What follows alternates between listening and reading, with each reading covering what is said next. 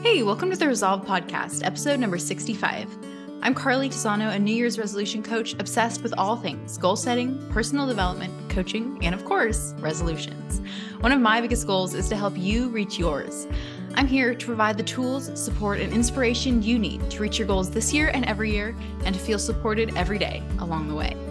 So once again, I hinted that my friend Heidi would be back on the podcast very soon. And once again, you probably didn't expect it to be quite this soon, but I am so excited to welcome Heidi back onto the podcast today. And for the first time, I'm going to be handing the reins of the podcast over to someone else. I'm going to be giving them to Heidi as we dive into a couple topics that are very near and dear to my heart. And we're breaking the pattern too of the podcast a little bit here, instead of going interview, solo show, and repeating that process forever. Because originally I was planning to do this episode as a solo show, but then as I thought about it, I realized I don't want to talk about this topic alone. I wanted to have Heidi come on to talk about it with me and to really guide our discussion of this topic. So Heidi, welcome back to the podcast, and thank you for taking over a bit today. Absolutely. Thank you, Carly. I have been looking forward to this episode since you told me you wanted to do it a few months ago. And I really enjoyed being one of your early readers for your sustainability book back in the spring. And I've just been looking forward to chatting with you about it more. I know. So without further ado, today we are finally going to be talking about my book, the book that I wrote, which I've been talking about on the podcast. I think the earliest time I mentioned it was like episode 2. So clearly we're now episode 65, a very long time. It has come up frequently. I don't know that I've ever dove into really what it was about. I haven't talked too much about the writing process and what that was like, or even my passion for the topic and how it inherently in and of itself relates back to resolutions and words of the year and goals and all of that. So Heidi, I will give this discussion over to you and let's talk about any and everything. Okay, sweet. Let's talk about the writing process first then. I was thinking back to when you first got the idea for the book. I think it was like 2019. Yeah. You were telling me about it. Okay.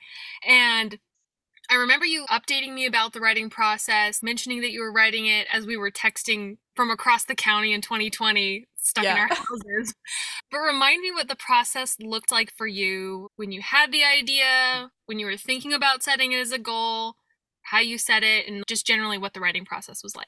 So actually in chapter 1, or maybe even the introduction, I talk about one of my very first days that I put words on the page, and then I saw you later that day and I was telling you all about it. So you really have been privy even to that, and then even before. So as I talk about in the book, in reading another book, How to Give Up Plastic by Will McCallum, I was really struck by some of the topics depicted in that book and just really the idea presented as a whole. And sustainability, which is what my book centers around, isn't something that I really ever gave much thought to, and particularly within how that topic has been largely politicized. It was something that I just pushed to the back of my mind and was like, I do not want to engage with that topic very much, or discussions about it, or thinking about it. Like, I'm just going to live my life and pretty much let other people worry about it. But that book really brought to the forefront the realization for me that's not something I could do or wanted to do or was willing to do anymore. And so that was September 2019. And I quickly came to the determination that, okay, I want to focus on sustainability in 2020. So that was my word of the year. I shared that with a few people. You, even for Christmas in 2019, you gave me this little keychain that I still have on my keys that says sustainability on it, because you knew that was going to be my word of the year. And other than fun, which is my word for next year, those are the earliest words I've ever had picked out in advance. And also in 2019, to give even more context to the resolutions and all of that, you and I were taking a course with Gretchen Rubin called the Happiness Project Experience. And so it broke down each month with a different topic, and there were videos focused on that. And then we set goals each month focused on the topic of that month, family or friends or money or work or whatever it was for that given month. And so it didn't take too long into thinking about sustainability, and actually once the year started, that I was like, that is an approach I need to take. I want to focus on a different aspect of sustainability each month instead of approaching it in a more haphazard fashion, which I'll admit I did anyway. I didn't stick strictly to the month by month focus as we did more in that other year focused on happiness and other topics. But it was just a couple weeks into January 2020 when I was scrolling through the Explore page on my Instagram, which I didn't even really know existed. And I came across this post on greenwashing. And that was like my second lightning bolt moment of, this is happening. People are talking about it, but so many people don't have the information they need to make informed decisions or to make changes. And if I was going to be going through all of this growth and figuring stuff out on my own, which I was already beginning to realize was like so much bigger than me. I was diving into these books that were incredibly boring, but so important and relevant to the topic. And I was looking for someone in the position that I was, someone who was like, I am not living a sustainable life, or it's not even something I've really thought about. How do I do that in a way that's practical, but is still focused on making a difference, but making a difference in like an actual tangible way, and not a way where I'm just like ceding all my power to the greedy corporate organizations of the world that are ruining it and driving it into the ground. So I searched high and low for that book, could not find one. And all of those moments came together, had another lightning bolt, and was like, okay, I guess I'm the person who has to write that book. So in January, I had that idea. I was like, okay, I will live this year and collect my ideas and thoughts and experiences. And in the future, I will write a book about all of this. Of course, not how my brain works. So I was like, I'll just create a Word document and I will begin to put my ideas in there and I will come up with the different chapter titles. So then I did that. And then I had an idea for this one particular section, which is what I was telling you about that day at Starbucks. And so I wrote 500 words, and I remember being so shocked at 500 words and that they were suddenly on a page making up part of this book. And then I was like, I should research how many words actually go into a nonfiction book. And so I did. And some estimate on Google says something like 50,000 words. And I was like, okay, 50,000 words. If we said there's 52 weeks in a year, I would only have to write 1,000 words a week to hit that goal this year. And so I was thinking about that, writing a little bit more, not a whole lot. And then, of course, the pandemic hit. And I will give the caveat, my book is not really written with the pandemic in mind. It's not something that I chose to address in the midst of a world that experienced the pandemic and is now moving through that and reintegrating what we learned about that into our regular life.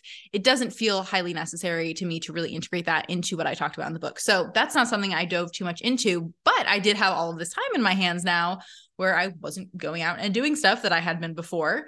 And that time I decided I was going to use at least part of it to write the book. So I decided, okay, with the weeks that are left in the year, I want to write on Saturdays and Sundays. I want to write 1,000 words a day. And that would have gotten me pretty close to my 50,000 words by the end of the year. And I made in my bullet journal this chart with 50 boxes, and then I could scratch one out every time I wrote another 1,000 words. Once again, I know how my brain works, and it is not limiting that to Saturdays and Sundays. So before I knew it, I was writing 6 days a week, probably 1,000 words. And so by May 27th, 2020, I had hit 50,000 words.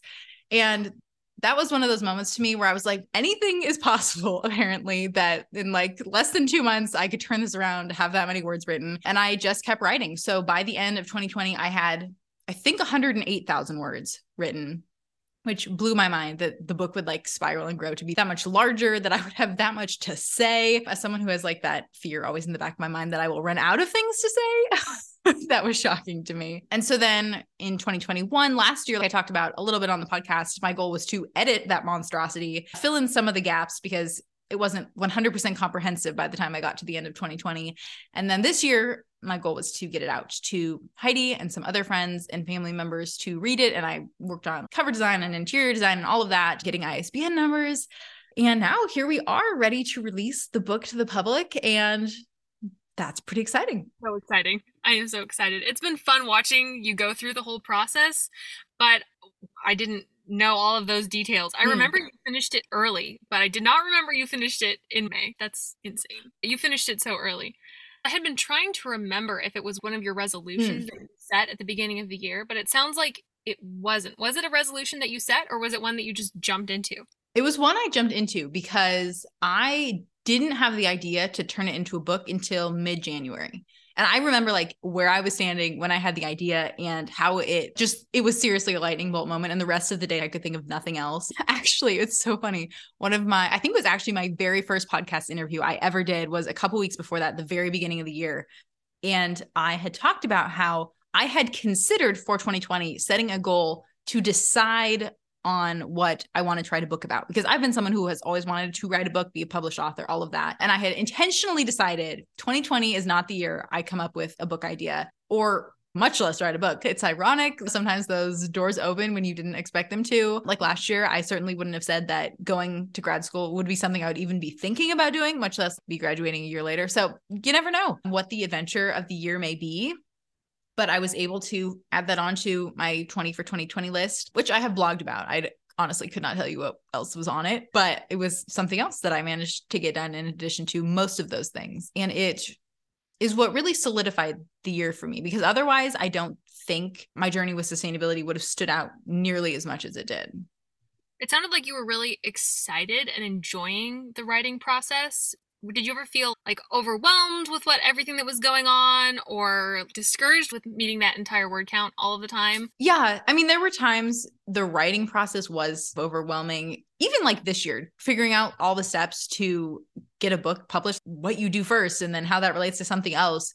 It's intimidating. It reminds me a lot of starting a business. Like, you pick the name and then you go to get the website, but then you also needed a logo already. So you have to go figure that out. But then you also have to have an email address that can go with your new logo on your business card. So you have to figure out how to get that while setting up your website. It's a ton of moving pieces. And you go as far as you can, and then you realize like you needed something 10 steps back. So you run back and grab it. And that's just part of what it is to build a business, and apparently to write a book and to figure all of that out. But since it was totally self-imposed, it wasn't as much of an intense pressure. Like, the pressure was all internal. I could say I don't have to write 1,000 words today. There's no one who's going to be upset if I don't, other than me. But I think also partially because I was so blessed with what 2020 turned out to be in the time that I did have, I was able to prioritize it in a way that I wouldn't have been able to in any other year, while still acting in line with my values. I wasn't having to sacrifice because of the book doing other things that mattered to me. That makes sense. So having that extra time during COVID is really what enabled you to be able to meet that goal that year. Yeah, I don't know that it would have risen to the forefront to that point of I am going to write the book this year without that catalyst to really incubate the idea and make it happen all together at the same time as I was living it. I'm glad that it did, though, because it would have been a very different book if it's something that I had written much more in retrospect. So yeah, I'm very fortunate that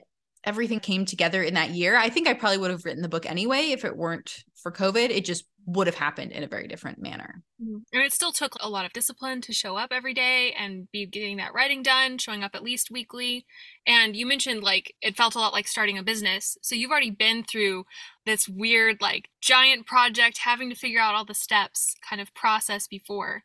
So what is like the mindset that you has gotten you through this process, and like any habit tips that helped you reach your goal? Good question. I think a key element of the mindset is not expecting yourself to know the stuff you don't know. And that's true in starting a business, in writing a book. And even as I was delving into the world of sustainability, there is a lot I didn't know. And so there's no use in beating myself up over the fact that I didn't know that I needed to get the logo before I tried to get a website. I wouldn't know that. I haven't tried to start a business before. I hadn't before I did before the first time. And so it's okay to be in that interim space, that learning space, and being willing to just take it one step at a time, to look to outside resources and people who've done it before for advice and insight and direction. I can't tell you how many times I Googled like step-by-step how to set up a business, and never found any resources that were that helpful, but I was willing to look for them. And I was able to get support in creating a website, in making a logo, in all of those things, because there are specific supports for those things. The same goes for writing a book. We've had people on the podcast to talk about that before. So there are coaches you can work with. I had you and several other friends that I talked to and bounce ideas off of. One of my favorite things is, as my word count increased, I would text people the picture of the word count thing on my screen to be like, I can't believe it, I'm at 18,000 words. Whoever thought that would happen? And apparently, like, it's going to get much bigger than that. But celebrating each of those wins every single day, especially at the beginning when I was writing every single day, was so crucial to keeping my momentum going. And I think the final thing is aligning it with your values, because sustainability very quickly became a core value to me. And initially, I was approaching the year from the perspective of finding sustainability in every area of my life. What are the habits I can have that are sustainable forever? What does it look like to have sustainable friendships that flourish and nurture your life, as opposed to draining energy and effort out of you? What does it look like to eat sustainably, not just for the planet, but also for myself? What kinds of systems can I set up to create that? And as soon as I wrote the book, I shifted more away from that focus, but it's still something I thought about over the course of the year. And ultimately, it all came back to my values and how important the topic was to me, and how passionate I was about getting this resource, this book, and this information into the hands of other people who, like me, maybe realize the topic is important, or maybe they're not even convinced of that yet, but they are willing to be. And then, as I have seen through some of the people already who have read the book, the way that this information can transform you, the way it has transformed me, is so interesting to observe and really powerful to witness. great answer. And actually, there were definitely moments I wanted to give up or to be like, none of this matters. I'm writing this book for myself. Who cares? Who knows if it's ever going to see the light of day? And Kathleen, who we had on the podcast way back at the beginning in episode 6, we called every week, talked, caught up. And so she knew all about the book. She was one of my early readers too. And talking to her about that, I still have like in my head, so many things she said to me that have really struck me. But the one related to the book, she was able to shift my focus so well because she was like, you're not writing the book for you. You're writing the book for the people who need to know this information. And I think that's true of everything. Like, I'm not a coach for myself. I'm a coach for the people that I get to help. And I'm not a friend for myself. Like, I'm a friend because of the people that I care about, my friends who are in my life. That kind of perspective shift, I think, is so powerful when we can turn our energy and our attention outward. And then you were so much less caught up in so-and-so didn't respond to my text message today, so I wonder why they're mad at me. And instead you're worried about what's going on in their life. What kind of support do they need? Or I didn't hit my 1,000 word count goal today. I suck. Instead of being like, how is the maybe 800 words you did get on the page, how is that furthering your message and going to help the people that you're writing for anyway? I feel like that really goes well with your point that you mentioned a little bit earlier about it aligning with your values as a person, like seeing how it aligns with your values, because then it becomes part of your identity and it can start getting naturally lived out in your life in these different ways.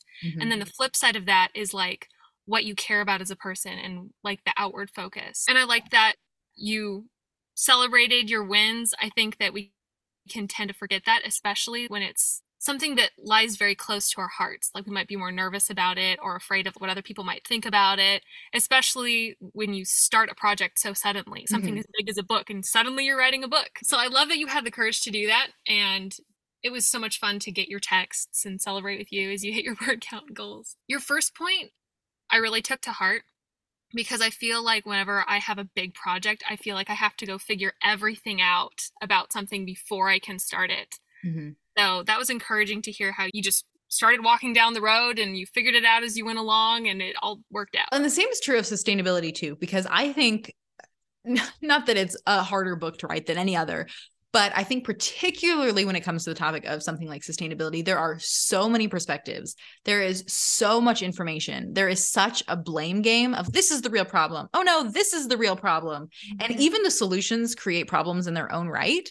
So doing the research for the book and trying to concisely convey the information that I felt other people needed to know without going into another 500-page diatribe of what I had to go through to come to my conclusions was a very difficult process. And it was one more area where I just had to take it one step at a time to be like, okay, this is the conclusion we can draw from this.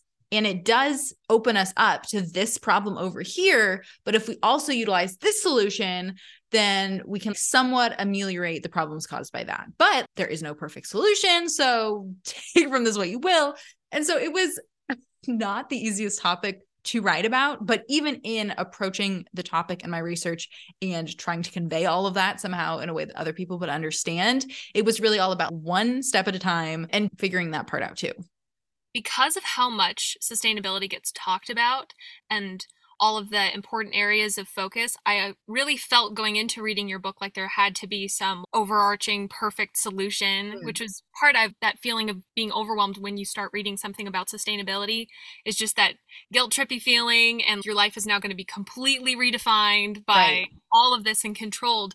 But as I was reading it, just your honesty about how there's no one size fits all solution. As you're fixing things in this area, it's going to make it difficult to like fix things in this other area. I remember you talking about like recycling and stuff like that. And like when you go through the recycling process, there's so much other energy expenditure and waste that goes along with the transportation of that.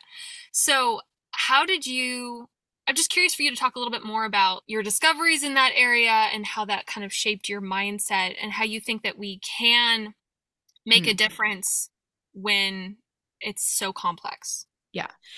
I in no way want to undermine the complexity of the topic. And I'm sure that there are things in my book that don't dive enough into certain perspectives, or they don't travel that path far enough of this problem creates this problem, which is answered by this. Like, it's endless. And fortunately, the research in this area is pretty endless too. And it's an evolving area. So hopefully solutions and answers will evolve in the future that we don't currently have.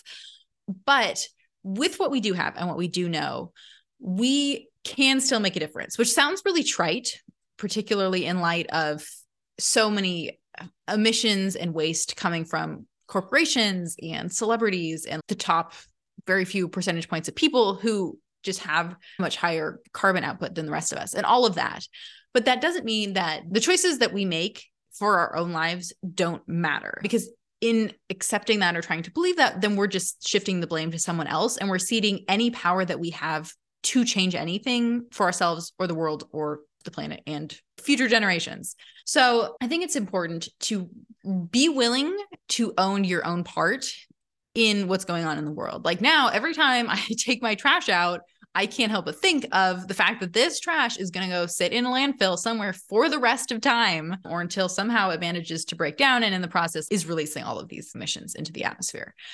And even when I like toss something in the trash can, knowing I'm that much closer to having to take the trash out again, I think about that. Putting something into my shopping cart, being like, is this something that I really need that is going to benefit my life enough to justify the fact that it probably at some point is going to reach the end of its natural life and will have to be disposed of in some way, or I'll have to figure out a way to reuse it or to recycle it or to repurpose it. And it's very much a continuum. There are the people who are vegan, or they keep all of their waste in like a mason jar and everything for the year can fit in there, or they live off the grid. And I fully support those people in what they are doing to make a difference for the planet. But my approach in the book is a way that allows, I think, everyone to make a difference in their own way, recognizing the ways that they can without trying to fit everyone into a one-size-fits-all solution. And I really try to give people the information they need to make those decisions for themselves. Like, I know growing up, I had siblings, so we needed a car like a Suburban to get all of us around.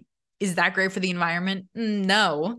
But when you have a family with so many kids, there's not too many other solutions out there that make any other kind of transportation any more practicable. And so that is a concession that we had to make, that this is the kind of car that we have to drive in order to get around as a family. And that doesn't mean, though, that we throw in the towel and throw up our hands and say, there is nothing we can do in light of sustainability, then we're just going to give up and throw everything away or whatever. So recognizing the ways that you want to make a difference and also the ways that you're not going to. One of the swaps that initially I was very hesitant to make, but that I have since embraced, at least to the point where like it just is the way that it is now, are things like reusable makeup wipes or a reusable Q-tip. Like those are just things that they're not fun or really exciting in any sense of the word, but they are powerful in what they are and in what they represent and in what having them and possessing them means that I don't possess. And so recognizing those are areas I'm willing to change. There are other areas where I'm not going to fully embrace at least some of the options for things. One of my favorites is people who recommend, like, when you turn on the shower, you should put a bucket under the faucet so that the water that comes out of the faucet while the shower is heating up, like you can conserve that and then you can use it to water your plants or something. Or I think there was even one that was like, you can save that and you can reheat it for when you want to take a bath, because we don't want to take baths because that's not as good as taking showers. And anyway, there's just so many options. And I was pretty quickly able to be like, yeah, that's not going to happen. That does not align with my life or lifestyle or what sustainability is going to look like for me. So taking the information in the book, the data, the numbers, the research, from there being able to assess the solutions, what is going to fit best into your life, but in the context of sustainability and your values, is really then how we can make any decision on the topic. And fortunately, I think my book is a pretty good place to start with at least that first part, getting the numbers, and the second part, figuring out what those solutions, and then all you have to do is then determine what am I going to do about it. So even the topic is so big and complex, the solution is really just finding a sustainable approach to sustainability, like one that's going to work with you in your life. Yes. Yes, exactly. I talk in the book about being imperfectly sustainable. There is no such thing as being perfectly sustainable. And I think we even highlighted that a little bit, like our perfectionism nature. And like we want to write the perfect book and include all of the perfect details and have the perfect habit in place for writing the book. I totally get it. Trust me, I have that perfectionistic nature. But it's important to recognize that perfectionism is pretty much never sustainable in any sense of the word or in any approach. So if we are trying to hold ourselves to that standard of it must be perfect in order for it to matter or in order for us to do it, it's not sustainable for us, and the results are not going to be sustainable for us or the planet either in the long run. So yeah, I think you're absolutely right about that, and definitely something that I try to touch on in the book, because it's not that perfection is what makes it matter. It's the actions in and of themselves that make the difference. And I really appreciated that mindset about it being imperfect sustainability and letting it be what it is, but not letting that stop you from thinking about it and incorporating it into your life. I remember when I picked it up, I was a little trepidatious. I was like, okay, I'm going to read this because I love Carly and it's her project. But I hadn't read a sustainability book before either. And it was for the same types of reasons. It just felt really overwhelming. And the perfectionistic nature in me was like, I'm going to have to throw myself into this entirely, feel guilty for the rest of my life. But seeing it through the lens of your book and how you were seeing it, with being able to approach it from an imperfect angle, but really still give it your all, started shifting my mindset. As I finished the book, I noticed that I was thinking about everything I threw away. I was recycling something when I could.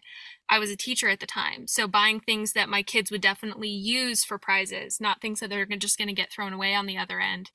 And it was really neat just seeing all the little ways it started infiltrating my mindset, my decision making. Yeah.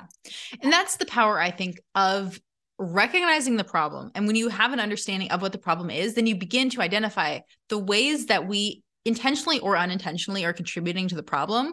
And then we have to stay in that place. Remember, we're not judging ourselves. We're not using this information to beat ourselves up. We're using it to fuel our action, to move us more in line with our values, because we're recognizing that guilt or that like unaligned sense that we have is telling us there's something a little bit off here. It's that cognitive dissonance, right? There's something here that's not quite right. And so that's when we can begin to take and shift our actions to be more in line with our values and what we do want. So guilt isn't a very motivating emotion or compelling, particularly in the long term, but it is a good way of helping us to recognize something is off here. I need to make a change. And then we can make that change from our values, from that more positive energy. So we don't want to lean into guilt. And I try not to do that in the book. I certainly don't say anything that I put in there to guilt people intentionally. But when you present the facts, there is always that possibility that some guilt is going to come in, even if that's not quite my intention. But I just hope it's like the little warning light on your dashboard saying, there's a problem here. We need to fix it. I felt like your approach was both honest and also lighthearted. Good. That was my intention. Yeah, I definitely don't take myself too seriously. I think in any context or in the book, I also find myself funny. So I like try to make the book a little bit humorous. I actually remember too, one of the first times I came back to it after any time away, I found this really random line about penguins and ice and being from Antarctica. And I think I texted you a picture to be like, I'm terrified of what it's going to be like when I go back through this book, because I have no idea what I'm going to find. Yeah, I remember that. It was hilarious. Yeah. You will hopefully laugh or maybe just smile when you read through this book, but I intended it to be much less dense and much less intimidating than a lot of the other books that I had to read to get the information to give to you. So it's really helpful for a mindset shift and opening your eyes to a new direction and providing hope and some energy in that direction. And then also, I feel like it's great for a resource because you divided it into all these different chapters with a different focus for each month. Then I know if I'm needing to make better makeup decisions, which I know is on my future list of buying much healthier makeup for me and the planet, then I know I can just turn to the chapter on that. And so as I was reading it, I was like, I'm going to be keeping this on my shelf. This is so helpful.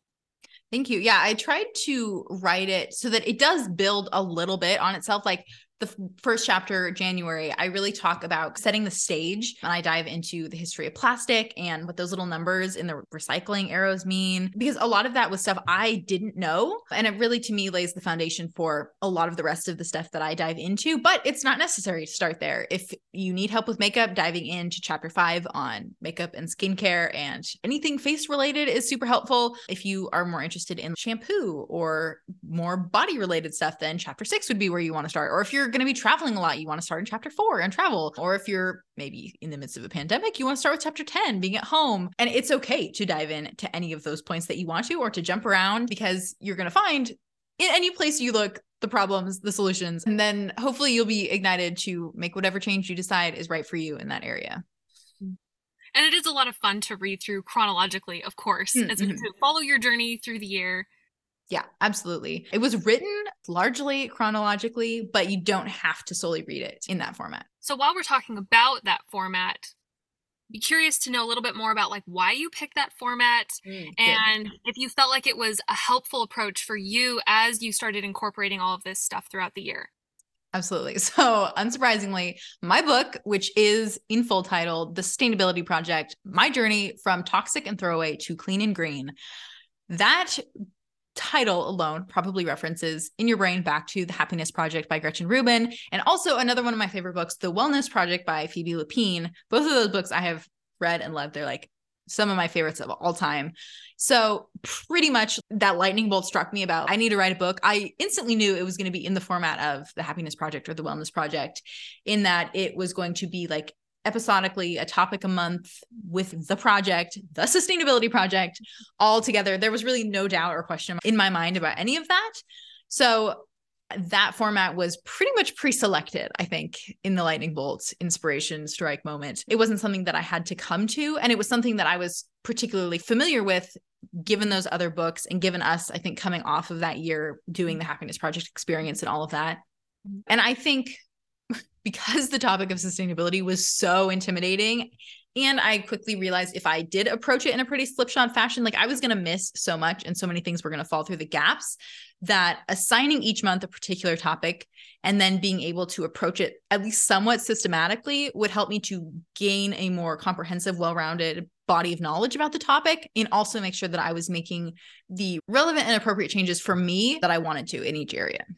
Since you did approach it systematically, how difficult was it to incorporate all of these habits? Because there's still a lot of stuff going on in each month. I would say that the vast majority of changes, both one-time changes or habit-related changes, were much more instead of kind of action as opposed to an in addition to kind of action.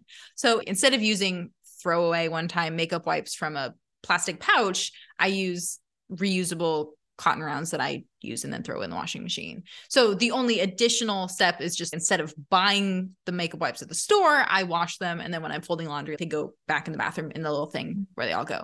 So it's a more of instead of, and then in the moment I reach for that, which would be in the exact same place that the other things are. And then I use it to wash my face. So instead of having to go out and do a bunch of new additional things like going to the gym for an hour every day, I just have to make these small intentional tweaks in my routine. The same goes for like the way that I grocery shop or the items that I put in my shopping cart, even the particular brands that I choose to order in certain areas. The only in addition to habit that I can really think of has to do with doing that extra level of research, even on an ongoing basis. So if I have to, let's say, buy a certain kind of lotion or shampoo for any reason, putting in the time to make sure that I am not buying from a company that tests on animals or that doesn't value sustainability in any way, shape, or form.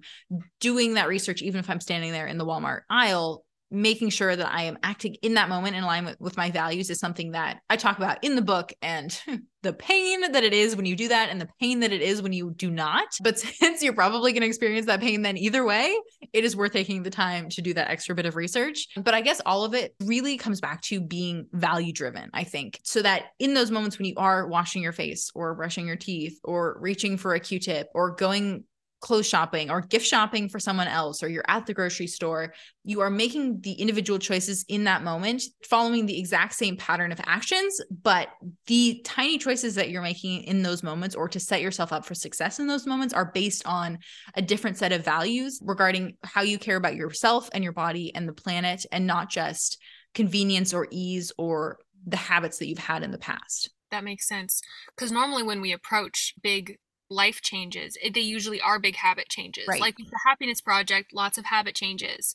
Like Phoebe Lapine's book, lots of changes to some habits and also like your tastes, because it has so much to do with food. But for this, then you already have all of these habits in place. You're just doing some research and upfront decision making, and then from then on you're just continuing life as normal. We're still going to need to brush our teeth and wash our faces and do the dishes and do laundry and drive to the store and travel to visit family. And so a lot of times I acknowledge like the best way to have a sustainable makeup routine is probably to not have one at all. If you could just stop buying all of those products, great for your wallet, great for your face, great for the planet. But since we're not going to do that, we have to figure out ways to make the actions we're already taking more sustainable. That makes sense. There are some people definitely in the world who completely give up like coffee and sugar and gold stars to them. But for a lot of us, we're going to be continuing to have coffee and sugar in our lives. So figuring out how to moderate that and make good decisions around that is what living a faithful life looks like. Exactly. So many people now, especially choosing non-dairy milks.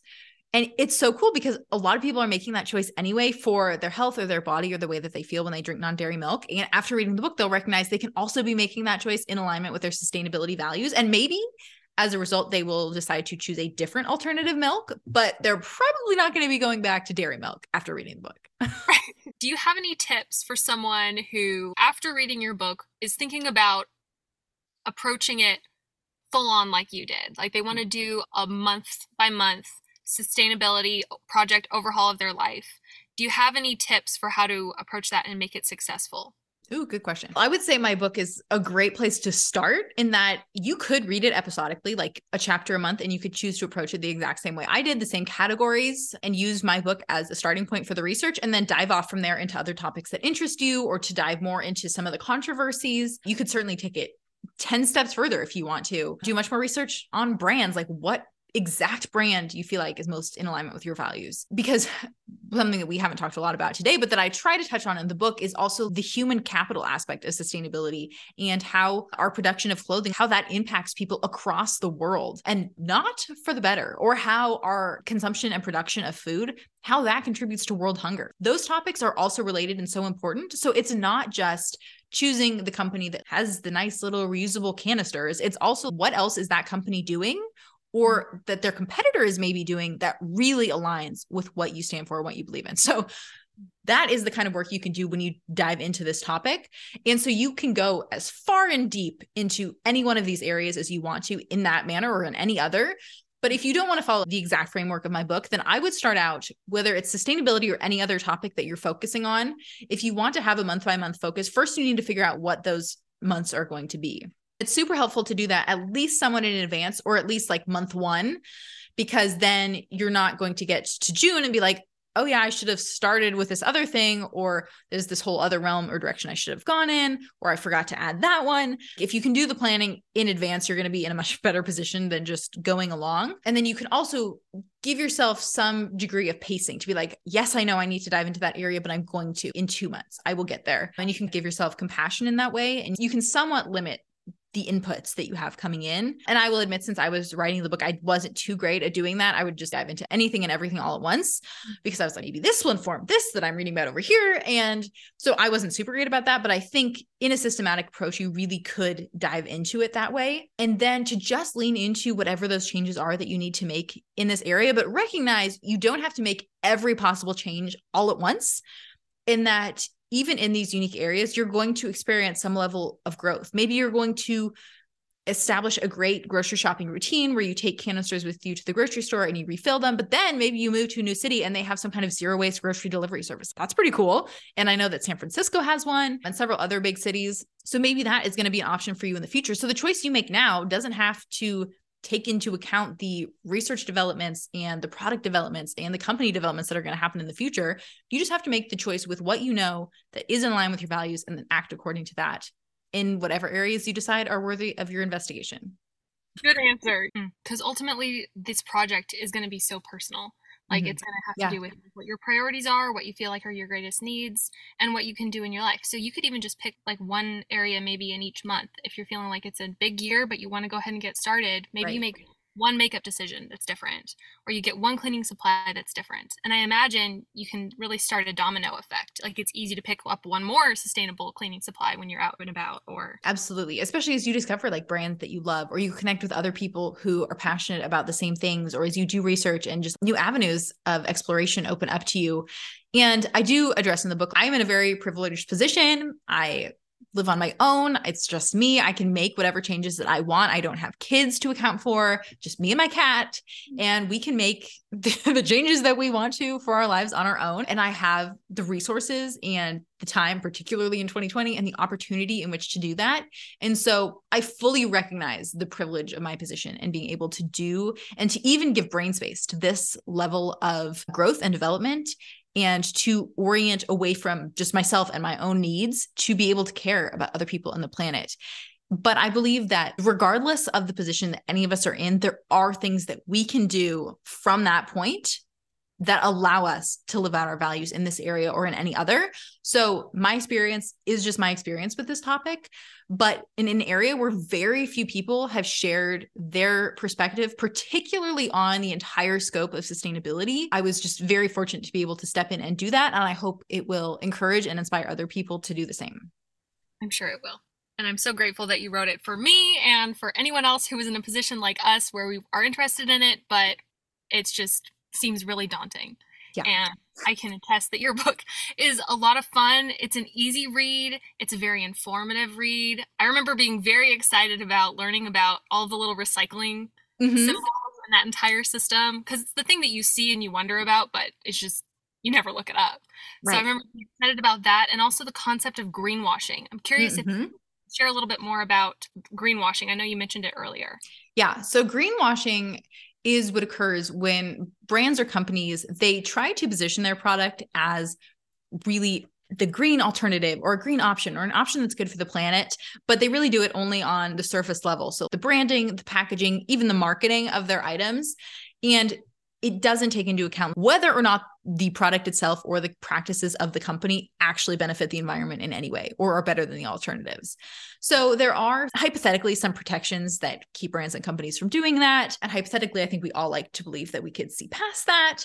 But I remember when I knew I was going to focus on sustainability, but before I actually started going to the store and being like, this one has nice packaging. It has a fun tree on the front. So obviously this is the one that I want to pick that's going to help the planet because I care about the planet now. So that's the choice I'm going to make. But of course, was that brand or product any better than any of the alternatives? Probably not. It might even have been worse because the company is clearly trying to like project this image. And that's not to say that all companies with a green image are acting that way, but it's something that we have to be very aware of and that we have to be willing to delve into and dive further than the surface to do our research and our analysis to make sure that we're not putting blinders on so that we can think we're acting in line with our values, when in actuality, we're just acting and hoping that our values are like supporting us along that way. That was one of my favorite things that I learned about. And now every time I'm shopping, I think I was picking up like new laundry detergent the other day, and I was grabbing one off the shelf and I was like, this has more leaves on it, so that must mean it's better. And I heard myself thinking that, and I was like, whoa, wait up. Went and read the back, took a few more minutes to look at it. And the same goes for like healthy stuff, right? To be like, these kid fruit snacks are healthy. Really? Is that true? Or sugary vitamins. You're like, really? Is that going to help my body that much?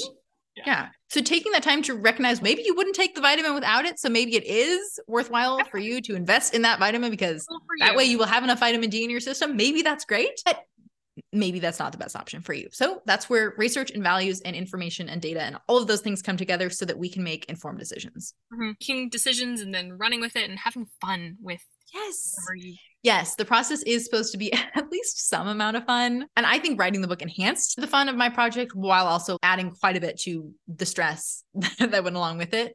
But leaning into the fun and the community and the connection that can come out of this is only going to fuel your pursuit of it more.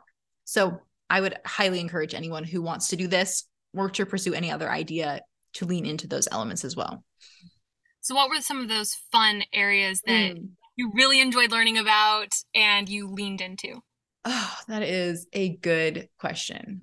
One of my favorite things that I enjoyed learning about was the history of plastic and how quickly it came on the scene and how quickly it was embraced and how much it transformed the lives of the people who used it and what it represented to the society and culture at that time that plastic was released, and how our societal values allowed us and encouraged us to embrace that at that time, and the freedom and the joy of the post-war era, and how much that was fueled by this new thing that could reduce the amount of time you had to spend at work, and you could just throw it away and it would be gone.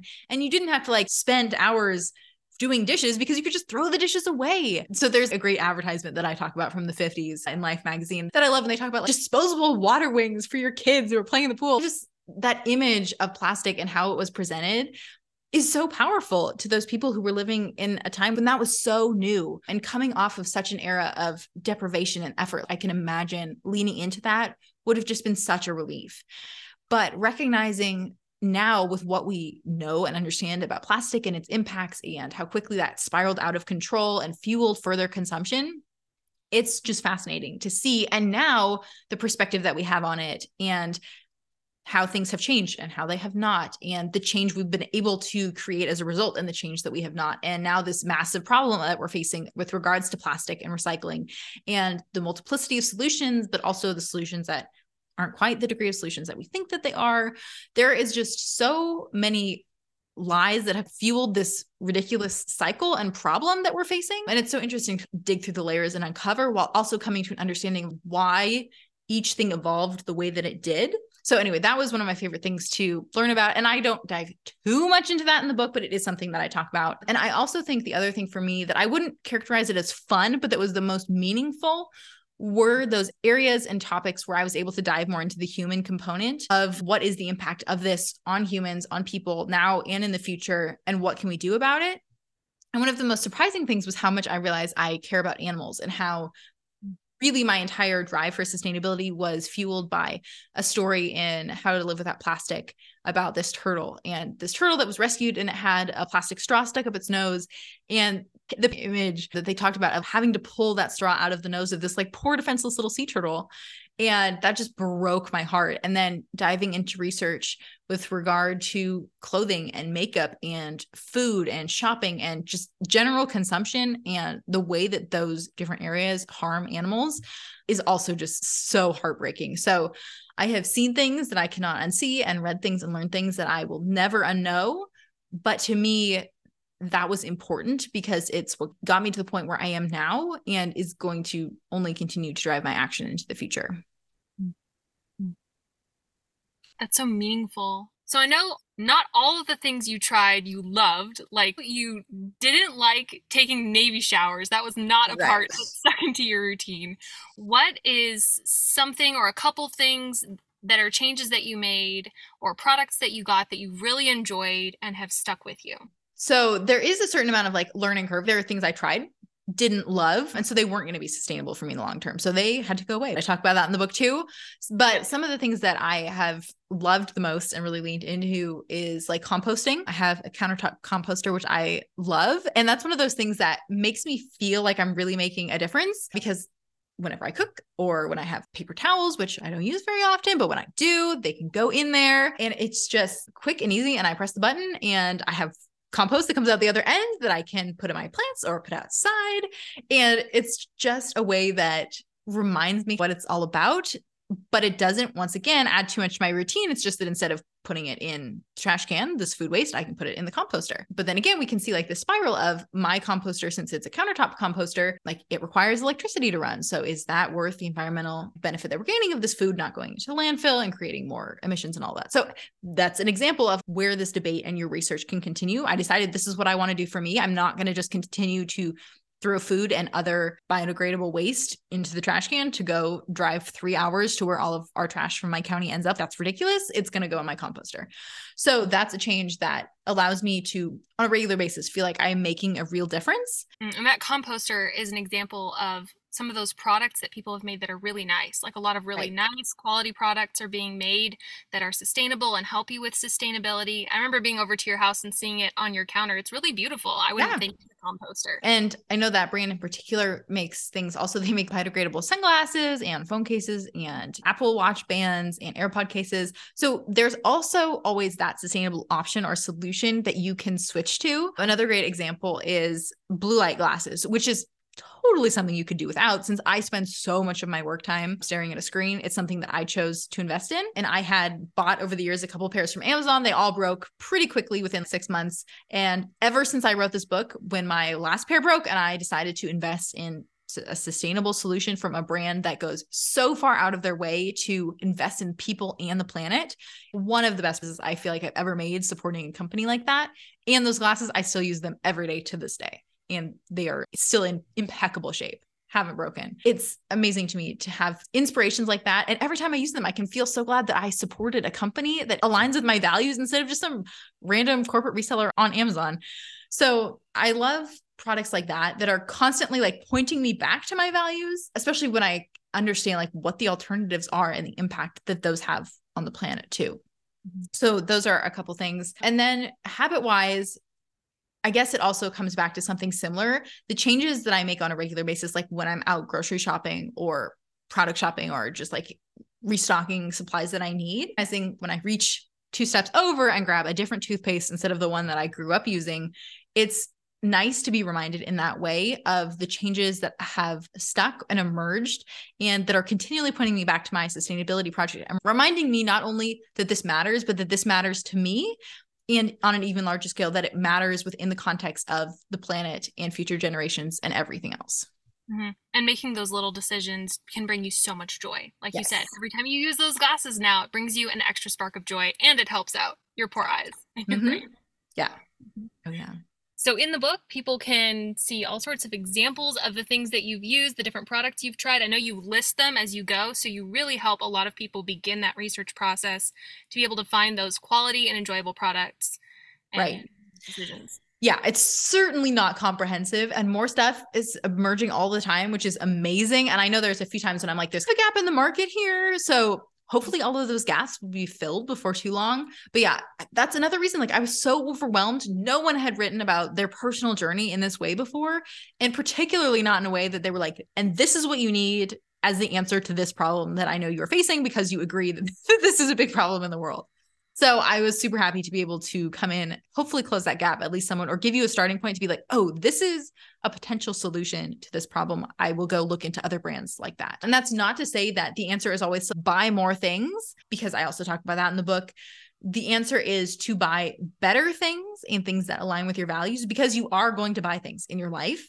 And whether that be now because you have never used Ziploc bags, or you have run out of Ziploc bags and now you're ready to use a silicone alternative, or if it's going to be 6 months from now, once all of your Ziploc bags that you rewash and reuse to be sustainable have holes in them and are no longer usable, and then you choose to go invest in something that's a differential alternative, whichever it is, there are options and solutions, whether you invest in now or later, that are better for you and for the planet.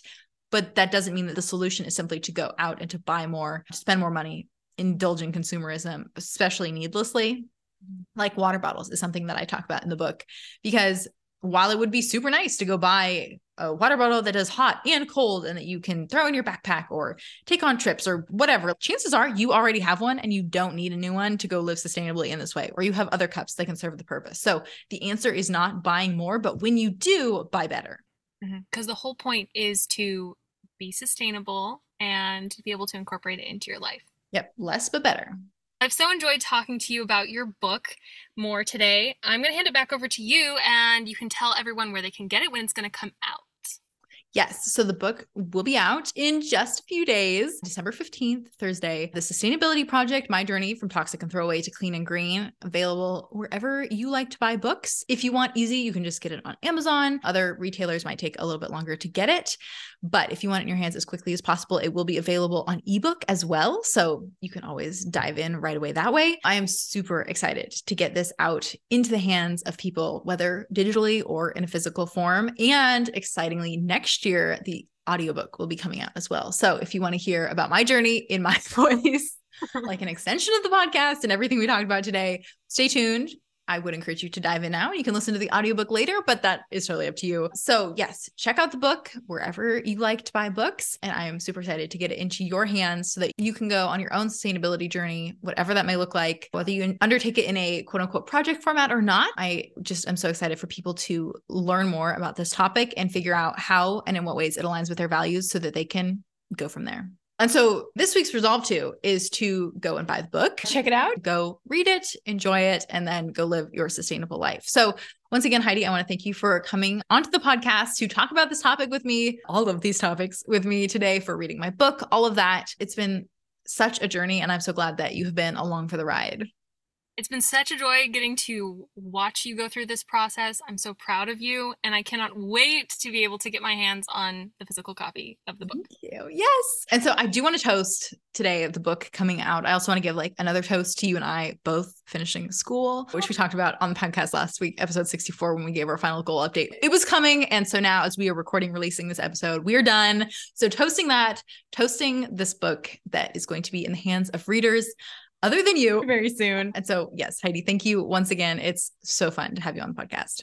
So go read The Sustainability Project, learn about my journey, everything that I went through, the things I stuck with, the things that I didn't, learn more about the topic as you desire. And then I hope that you will be encouraged and inspired to take similar action, whatever that may look like for you, in a sustainable manner as well. So go check out the book in just a few days. And with that, thanks for tuning into the Resolve podcast. You can follow me on Instagram at Carly Tizano. I would love to connect with you. Don't forget to rate and review. It really helps other people find the show. And subscribe if you haven't already so that you don't miss another great episode next week. For the show notes or additional support in reaching your goals, check out carlytizano.com. Until next time, here's to all that lies ahead.